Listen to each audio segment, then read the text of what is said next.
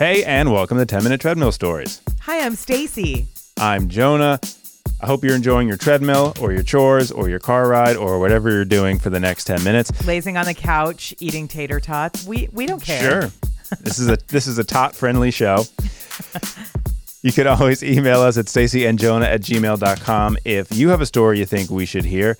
Today, Stacy, I want to tell you about the Native Americans who helped build New York City, the Mohawk Iron Workers that helped construct everything from the Empire State Building to the George Washington Bridge, the United Nations, the Woolworth Building, 30 Rock Lincoln Center, Waldorf Astoria, Chrysler Building, World Trade Center, and on and on and on. They were an integral part in the ironwork construction of not only New York City, but a lot of the Northeast. By the way, when I say iron worker, I'm talking about iron walkers or skywalkers, the kind of people who are on those inch-wide beams hundreds of feet above the cement while they are, seemingly effortlessly putting these buildings together. I get sweaty just reading about these guys. Seriously, I have seen pictures of workers up there just like eating their lunch on one of those steel beams. I would be dying. Absolutely dead. Well, this started way back in the 1800s, in the 1880s, in fact, when the Canadian Pacific Railroad wanted to build a cantilever bridge across the St. Lawrence River, and the bridge would land on the land of the Kahnawake tribe near Montreal. Okay.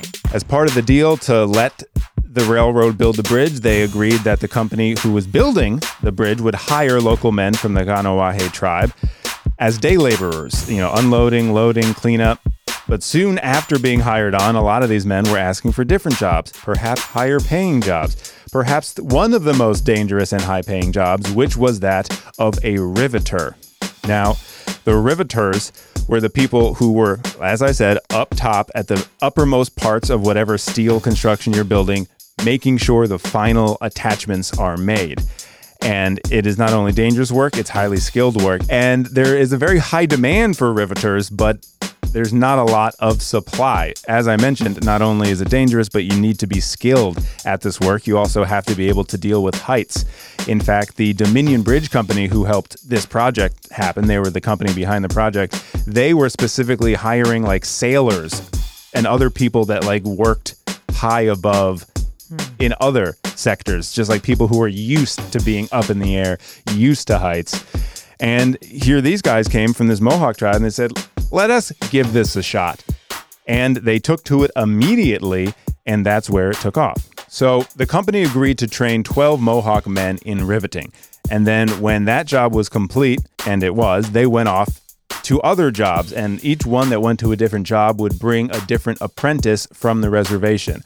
And that apprentice was fully trained. And then when they went to a different job, the fully trained apprentice would then get another apprentice. So they went on and on like this for about 20 years till 1907. And there were about 80 highly skilled Mohawk riveters. But that's when the first big disaster struck in 1907. A bridge collapsed that killed 75 men, including 33 Mohawk men.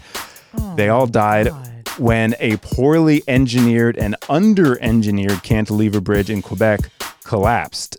That's terrible. However, someone from the tribe said it did not deter future or prospective riveters from the job. In fact, and I'm quoting, it made high steel much more interesting to the young men. It made them take pride in themselves that they could do such dangerous work. And after the disaster, they all wanted to go into high steel. So actually, that disaster spiked participation, and by 1920, almost all of the men on the Mohawk Reservation, about 580 out of about 650, were in the structural steel union. So this really was a big boom in Mohawk men joining steel construction.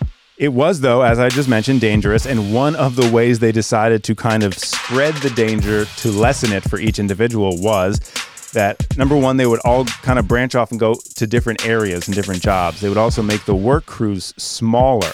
So they thought if they could spread out and disaster struck, it wouldn't kill 33 men at a time. It would kill 4. And that was a really kind of hardened way they looked at things, just kind of plain numbers to make sure that there wasn't going to be a huge blow to the tribe, yet everyone could continue to be working in high steel. And another way that they kind of split out the work was they just spread out further. And one of the furthest places they went was a 12-hour drive south to New York City. In the 1920s, there was a construction boom. And as I mentioned earlier, stuff like the Empire State Building, the RCA Building, Daily News Building, Bank of Manhattan Building, the Chrysler Building, Madison Square Garden, they all worked on all of these buildings and were a part in every single one of the bridges I mentioned, the Bayonne Bridge, George Washington Bridge, Triborough Bridge, Henry Hudson Bridge, Hell's Gate Bridge, Bronx Whitestone Bridge. Like, there was a lot of work to go around. That's neat. There was so much work, in fact, that they built their own community in Brooklyn, not far actually from where I used to live in Sunset Hills, where like the local stores would start carrying Native American foods. They even had a church service, the only one in America to be conducted in their native language. Like, they really did make a little bit of a home for themselves in Brooklyn while they helped build this city. So riveting is one of three kind of main crews in high-rise construction. There's raisers, there's fitters, and there's riveters.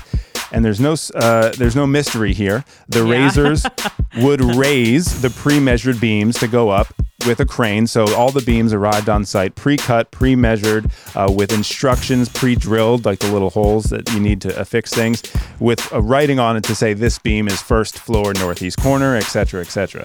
The original IKEA is what you're saying. Yep. The raisers would raise, and then the fitters would then loosely fit these beams to where they're supposed to go. And the fitting gang would then make sure it was level and even and bolt them into place a little bit tighter and more securely. And then finally, it was the time of the riveters.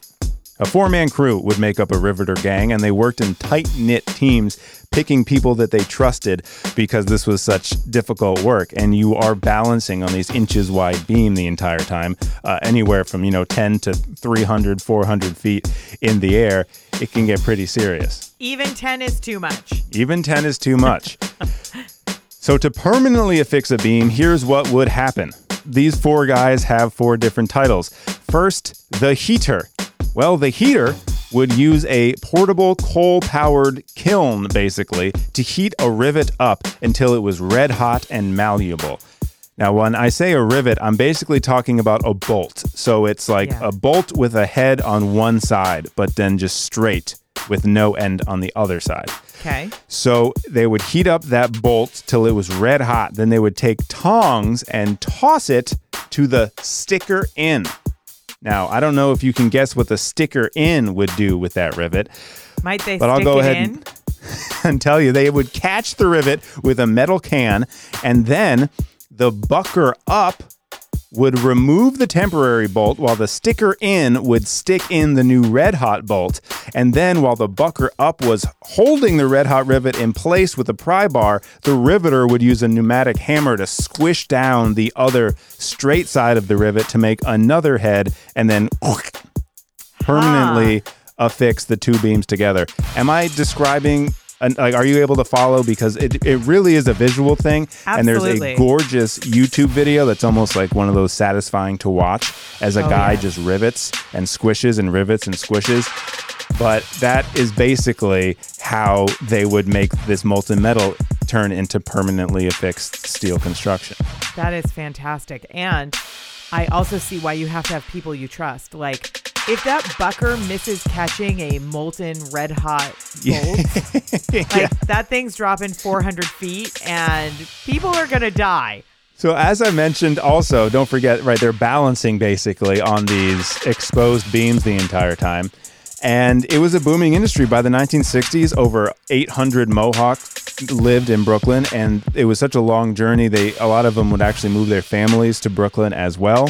But by the 1970s, a new highway was constructed, which halved the travel time. So now it was only a 6-hour drive between the reservation and New York City. And a lot of people decided that they no longer wanted to live in Brooklyn, and there was less and less work.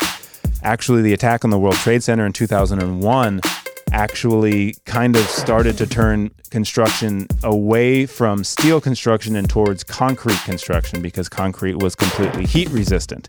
And while they all thought that the trade centers would never fall, they did. And while there is still steel construction, the less work plus the easier commute basically kind of got rid of that community in Brooklyn. A lot of them moved back to the reservation, but also, as I mentioned, it is still a job to this day. And there are still guys from the Mohawk reservations up by Montreal who still do make that commute down to Manhattan, down to Brooklyn to help with the steel construction, still in the unions. So this has been a tradition of about 150 years so far of these Mohawk men working in steel construction. But that is the brief history of how these men from the reservations up in Canada helped build Manhattan and really largely so much of the huge steel construction that you will ever come across if you're in the Northeast.